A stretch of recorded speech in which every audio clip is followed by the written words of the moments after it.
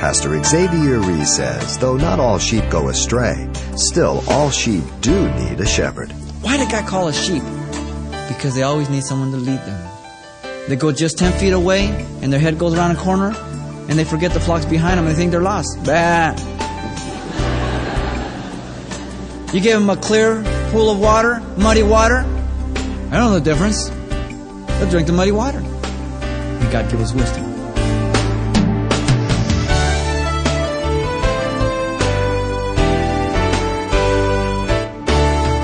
Welcome to Simple Truths, the daily half-hour study of God's Word with Xavier Reese, Senior Pastor of Calvary Chapel of Pasadena, California. Just as sheep need the leadership of a shepherd, pastors are in turn given the example of the chief shepherd, Jesus Christ. And today, Pastor Xavier turns to the writing of Peter in his first epistle, in which he gives counsel to elders to be diligent but gentle shepherds over the flocks that have been divinely placed under their care. He begins by referencing the text for today's Simple Truth study. 1 Peter chapter 5, verses 1 through 4. Peter addresses the elders at the church that he is writing to.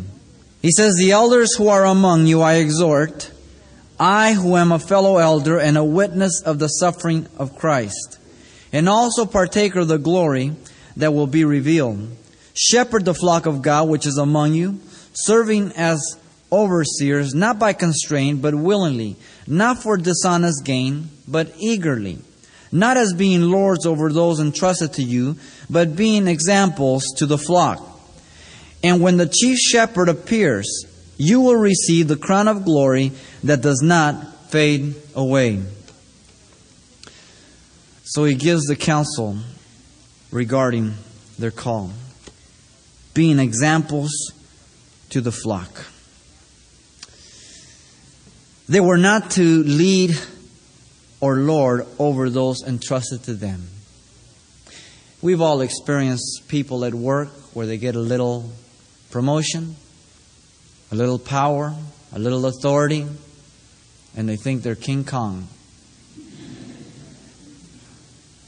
I mean, power corrupts, and absolute power corrupts absolutely.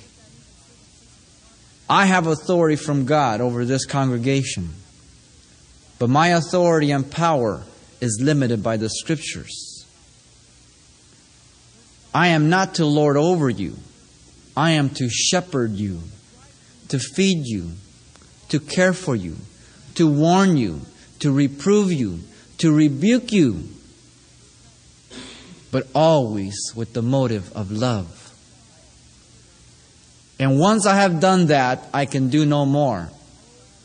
I cannot force you to live for Christ, neither do I want to. That is your choice. You see, the people did not belong to the elders or to the shepherd, but they belong to who? God. You belong to God, not to me. And thank God for that. You're a motley crew. And God holds you responsible, but He holds me responsible for you. They were to shepherd and oversee by example to the flock. Attitude and action have to be one here. By example to the flock. You see, I have to make sure that what I teach you, I live. If I don't live what I teach you, I have no right to teach you. Do you understand what I'm saying? And I think you hold me responsible to that. But I want to let you know something. I hold you responsible for that also. Because the standard is the same. And so you need to know that shepherds need to live what they preach. Sadly, some don't. They're hypocrites. You want to lead? Don't tell people. Show them. You know, you can teach your kid to swim by two ways. You can either tell him how or you can show him how. The telling's okay, but the showing will benefit far greater. Attitude and action. I can go through actions with wrong attitudes and God says, no good. But I can go through actions that are backed up by attitudes and man, He says, right on. Peter's counsel is much like that which is given to fathers towards their children. in a loving and caring relationship so that the benefit is for the child, not for the father. You see, the counsel that I give to you, the benefit is for you, not for me. That you might grow and develop in Christ. The counsel to these elders is for the benefit of the sheep. Indirectly for them, because God will hold them responsible for that. Now God has called pastor teachers to shepherd the flock of God, which involves feeding, tending to the needs, to protection, discipline, seeking out the one lost sheep. That's not always easy, but yet God is able. And so my feeding you goes far beyond just here on Sunday morning. Some of you call me up and you come in to counsel. You counsel with some of the other ministers. We spend time with you. We pray with you. We guide you through the Scriptures. We're praying for you constantly. Like I said, sometimes we cry with you. The situations are heartbreaking. Be careful of a shepherd who isolates himself and he's never among the sheep. When you look at a shepherd, it's very obvious. He's out there in the flock and he's looking to see if they're diseased, if their legs are broken, if they're drinking muddy water. He's in the middle of them. Where you fellowship, does your shepherd walk in the midst of you? Can you talk to him? Can you call him up and get a counseling appointment? When a shepherd has been blessed by God and God has chosen to bless, and you've got 500, 1,000, 2, 3, 5, 10,000, it is absolutely impossible for that shepherd to make himself available for everybody. So he has to delegate a lot of things. But even when there's a big ministry, if that man is a shepherd, a true shepherd, you will see he makes himself available. He's with people. He's in the midst. He's talking. He's not some invisible man except for Sunday morning. Jesus told Peter, feed my sheep. Paul declared to the Ephesian elders his faithfulness to feed the flock there at Ephesus when he was there. In Acts 20, as he met with the elders. Paul tells us in Ephesians chapter 4, verse 11 through 16, that God has given pastor teachers, prophets, evangelists, so on and so forth, for the perfecting of the saints to do the work of ministry, feeding the flock of God. Let me tell you, the purpose of the church is not evangelism. I don't care what the church says. The purpose of the church is found in Ephesians 4. Feed the flock of God. To perfect the saints, that they not be tossed to and fro, and they may be equipped to do ministry. I don't know if you have recognized a simple observation, but a shepherd does not beget sheep. Sheep beget sheep. And when you have lazy, anemic sheep, sheep do not reproduce. Sometimes it's the fault of the shepherd that doesn't feed. At other times, it's the fault of the people. They're complacent. Nevertheless, sheep beget sheep. The shepherd has never begotten one sheep. If he has, he's in trouble.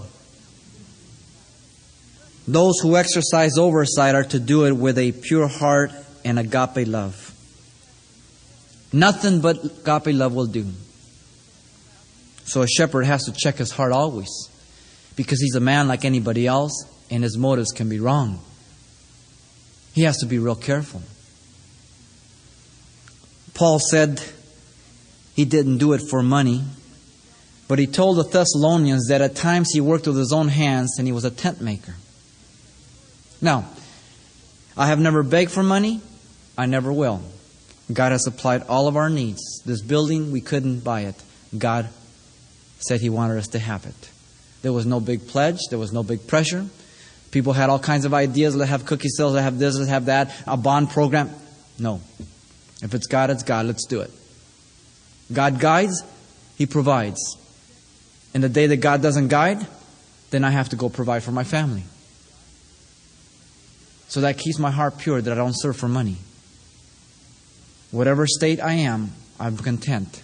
With little or with much, like Paul said. And so the shepherd that has his eyes on the amount of money shows that he's a hireling. Paul says, you're an elder, you do it not for the love of money. As a matter of fact, Paul said that he never coveted any man's silver, gold, or apparel to the elders in Acts 20, verse 33. And then in verses 17 and 21 there, he says, listen, I taught you night and day for 3 years. I cried with you. I suffered with you. Serving, suffering. There it goes, hand in hand. And he says, I did not do it for money. Paul worked when he had to. No big power, no big pressure. Whenever somebody says, no, shut those doors. I know there's 5 people here. God told me you're going to give $1,000. Get up and walk out. Get up and walk out. That's not biblical. Don't let anybody beg you or pressure you. You be obedient to God, and God will bless you. What you do in secret, God will reward you openly. But recognize your responsibility. But a shepherd does not serve for money. And the day he does, he's lost perspective. Paul told the Corinthians that he has scriptural right to receive money, and yet he says, I won't do it. I don't want you to boast. And he says, listen, read the law. It says, you should not muzzle the ox that treads the corn. And then to Timothy, he says, hey, listen, Jesus said those that live of that preach the gospel should live of the gospel. And then he puts side by side the muzzle and the ox. Putting the Old Testament and New Testament scripture side by side, equal in inspiration and authority. And yet, Paul says, lest the gospel should be blamed, I'm not going to do this with you. Interesting. Greed is not to be a mark of the elder or the shepherd. 1 Timothy 3, Titus 1. The sheep are God's flock. Verse 2 says. God's people in chapter 2, verse 10. The church of God in Acts 20:28. The family of God in Ephesians 3:15. Who do you belong to? God. You don't belong to me. But I'm responsible for you. Accountable. Every person that ever sits under my ministry, I will have to give an account to Jesus Christ.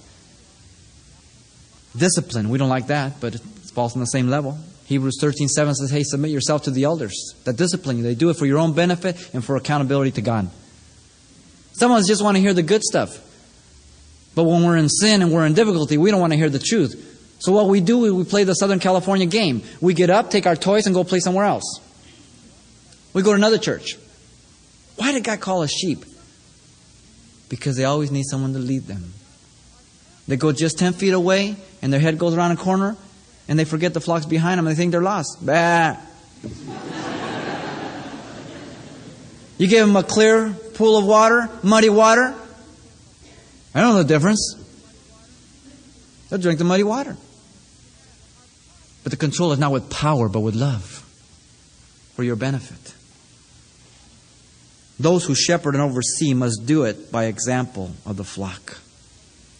Paul tells the Philippians to join him in following his example, and in doing so, the God of peace would be with them. That which you've seen and learned and me do, and the God of peace shall be with you. What a tremendous statement.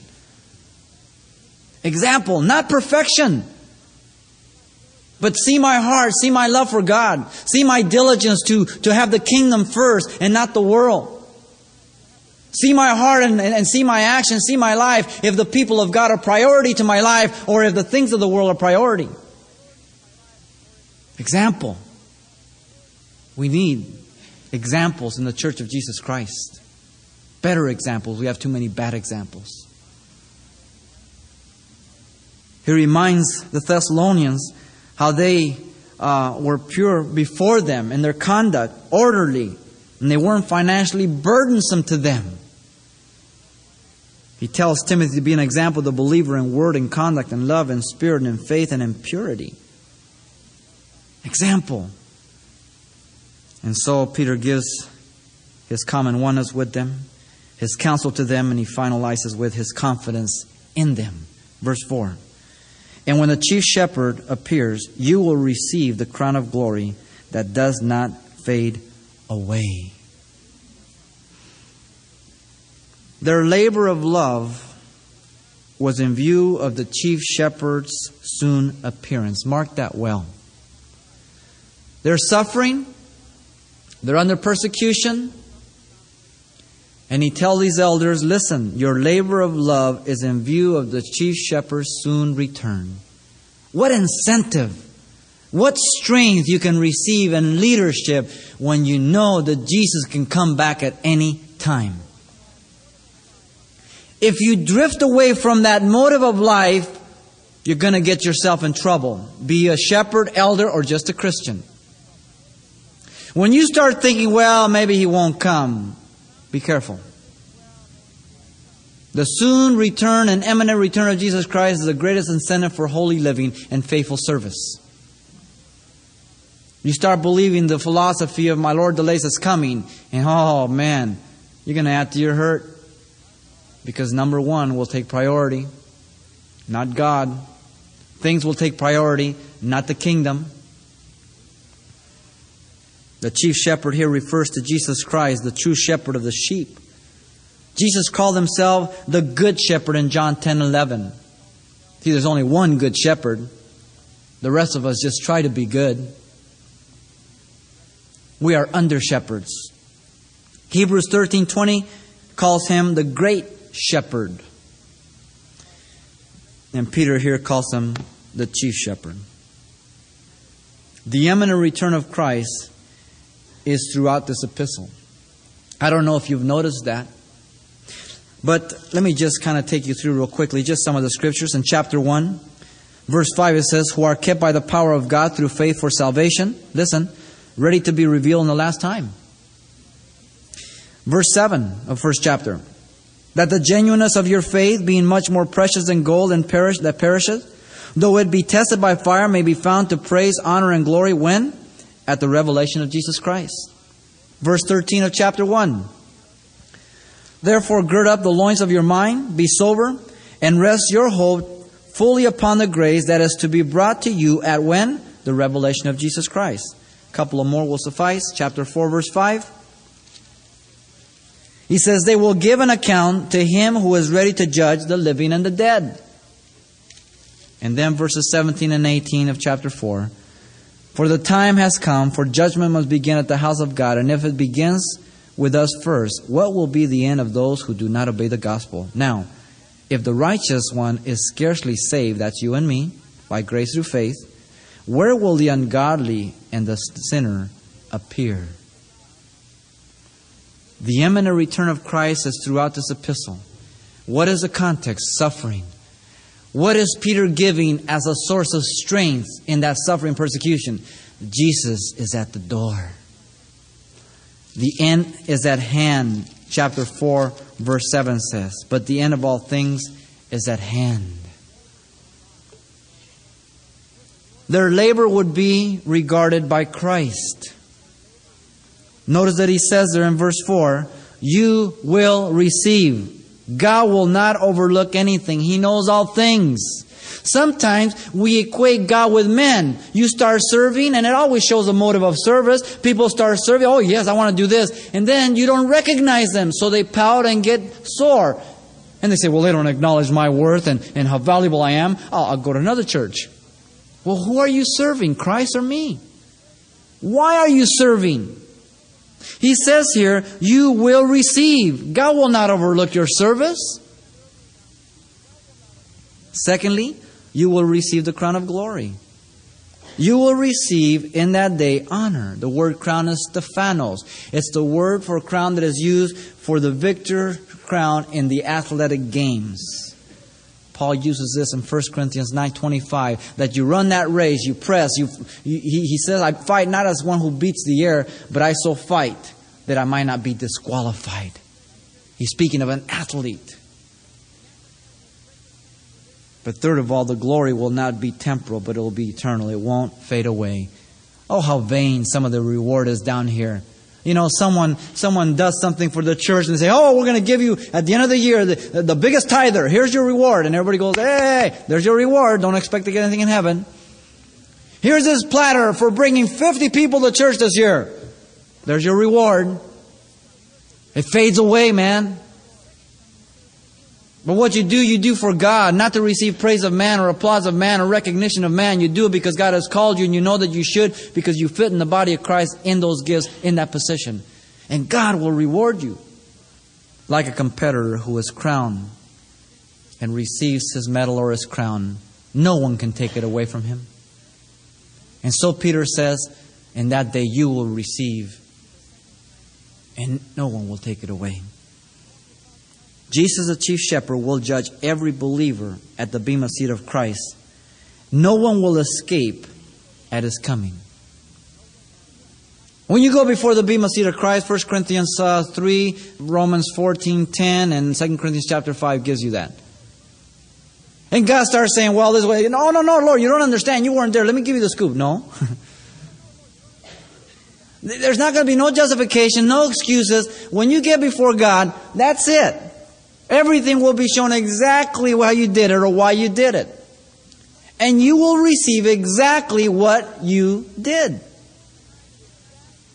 But secondly, He says that judgment will be according to the motives of the heart, the intents of the heart, 1 Corinthians 4:5. You see, many people in the church do a lot of things because they're motivated by carnal pastors. They're motivated through their carnal motives. And so there's a reward. But God will reward us according to the motives. That will be the judgment. In 1 Corinthians 3, 14 through 17 says, wood, hay, stubble, silver, gold, precious stone. Now, the fire has a certain quality. There's nothing different about the fires that the things are put into. The difference is the content and the quality of the material. That which you did out of wrong motivations will be wood, hay, and stubble. Crispy critters. No reward. No matter how much money you gave, no matter how much you sacrificed, if you didn't do it out of agape love and obedience to Christ, and you did it to be seen of men, and because you were pressured by men, because you receive a platter, you receive whatever, there's your reward. All burned up. But when you did it out of agape love, then the source of your reward will be silver, gold, and precious stone. What happens to those materials? Fire can't consume those. What does it do? It can only refine them and purify them. So what you do unto God. So don't let any carnal pastor motivate you through carnal means. And maybe that's why so much of the church is carnal, because we have carnal leaders motivating people through carnal things. It's got to begin in your heart by the Spirit of God. If not, you receive no reward. Tremendous confidence that He gives in them. In 1852, the troop ship Birkenhead struck a sunken rock off the African coast. She had on board drafts of the 12th Lancer and other regiments of British military men. On that same boat, there were 124 women and children. The soldiers stood by as the men and women got into the boats, or the children and women got into the boats, while the men drew up with their officers in parade style and lined up at attention. They saw without murmuring the boats shove off and went down with the sinking ship. The word of command was given by the Major Seton. Listen to it. Stand still and die like Englishmen. And those 454 men went down to their sea grave that day in solidarity and order, firm, steady, and satisfied, since there was only room in the boat for women and for little children. Such should be the service that we render to God and God's people, because we can do nothing else. With service, there's sacrifice, and there's suffering. But God will reward in that day. And so it should be not only with the elder, not only with the shepherd, but with each and every one of us. May God give us wisdom. Pastor Xavier Reese, closing our time today with a compelling illustration for the kind of sacrificial service rewarded by God with a crown of glory that does not fade away. Now, today's study is simply titled, Feed and Love God's Flock, and as always, we can provide a copy upon request. And by the way, there's much more to this study that we shared last time that will be included on CD for just $4 to help cover the costs. The title to ask for once again is Feed and Love God's Flock. Request yours today by writing Simple Truths, 2200 East Colorado Boulevard, Pasadena, California, 91107. Or to make your request by phone, call 800-926-1485. Again, that's 800-926-1485. Or the address once again is Simple Truths, 2200 East Colorado Boulevard, Pasadena, California, 91107. And please help us by including the call letters of this station somewhere in your correspondence. This is helpful when we check on the impact of this outreach in your area. And then join us for more Simple Truths right here next time with Pastor Xavier Reese.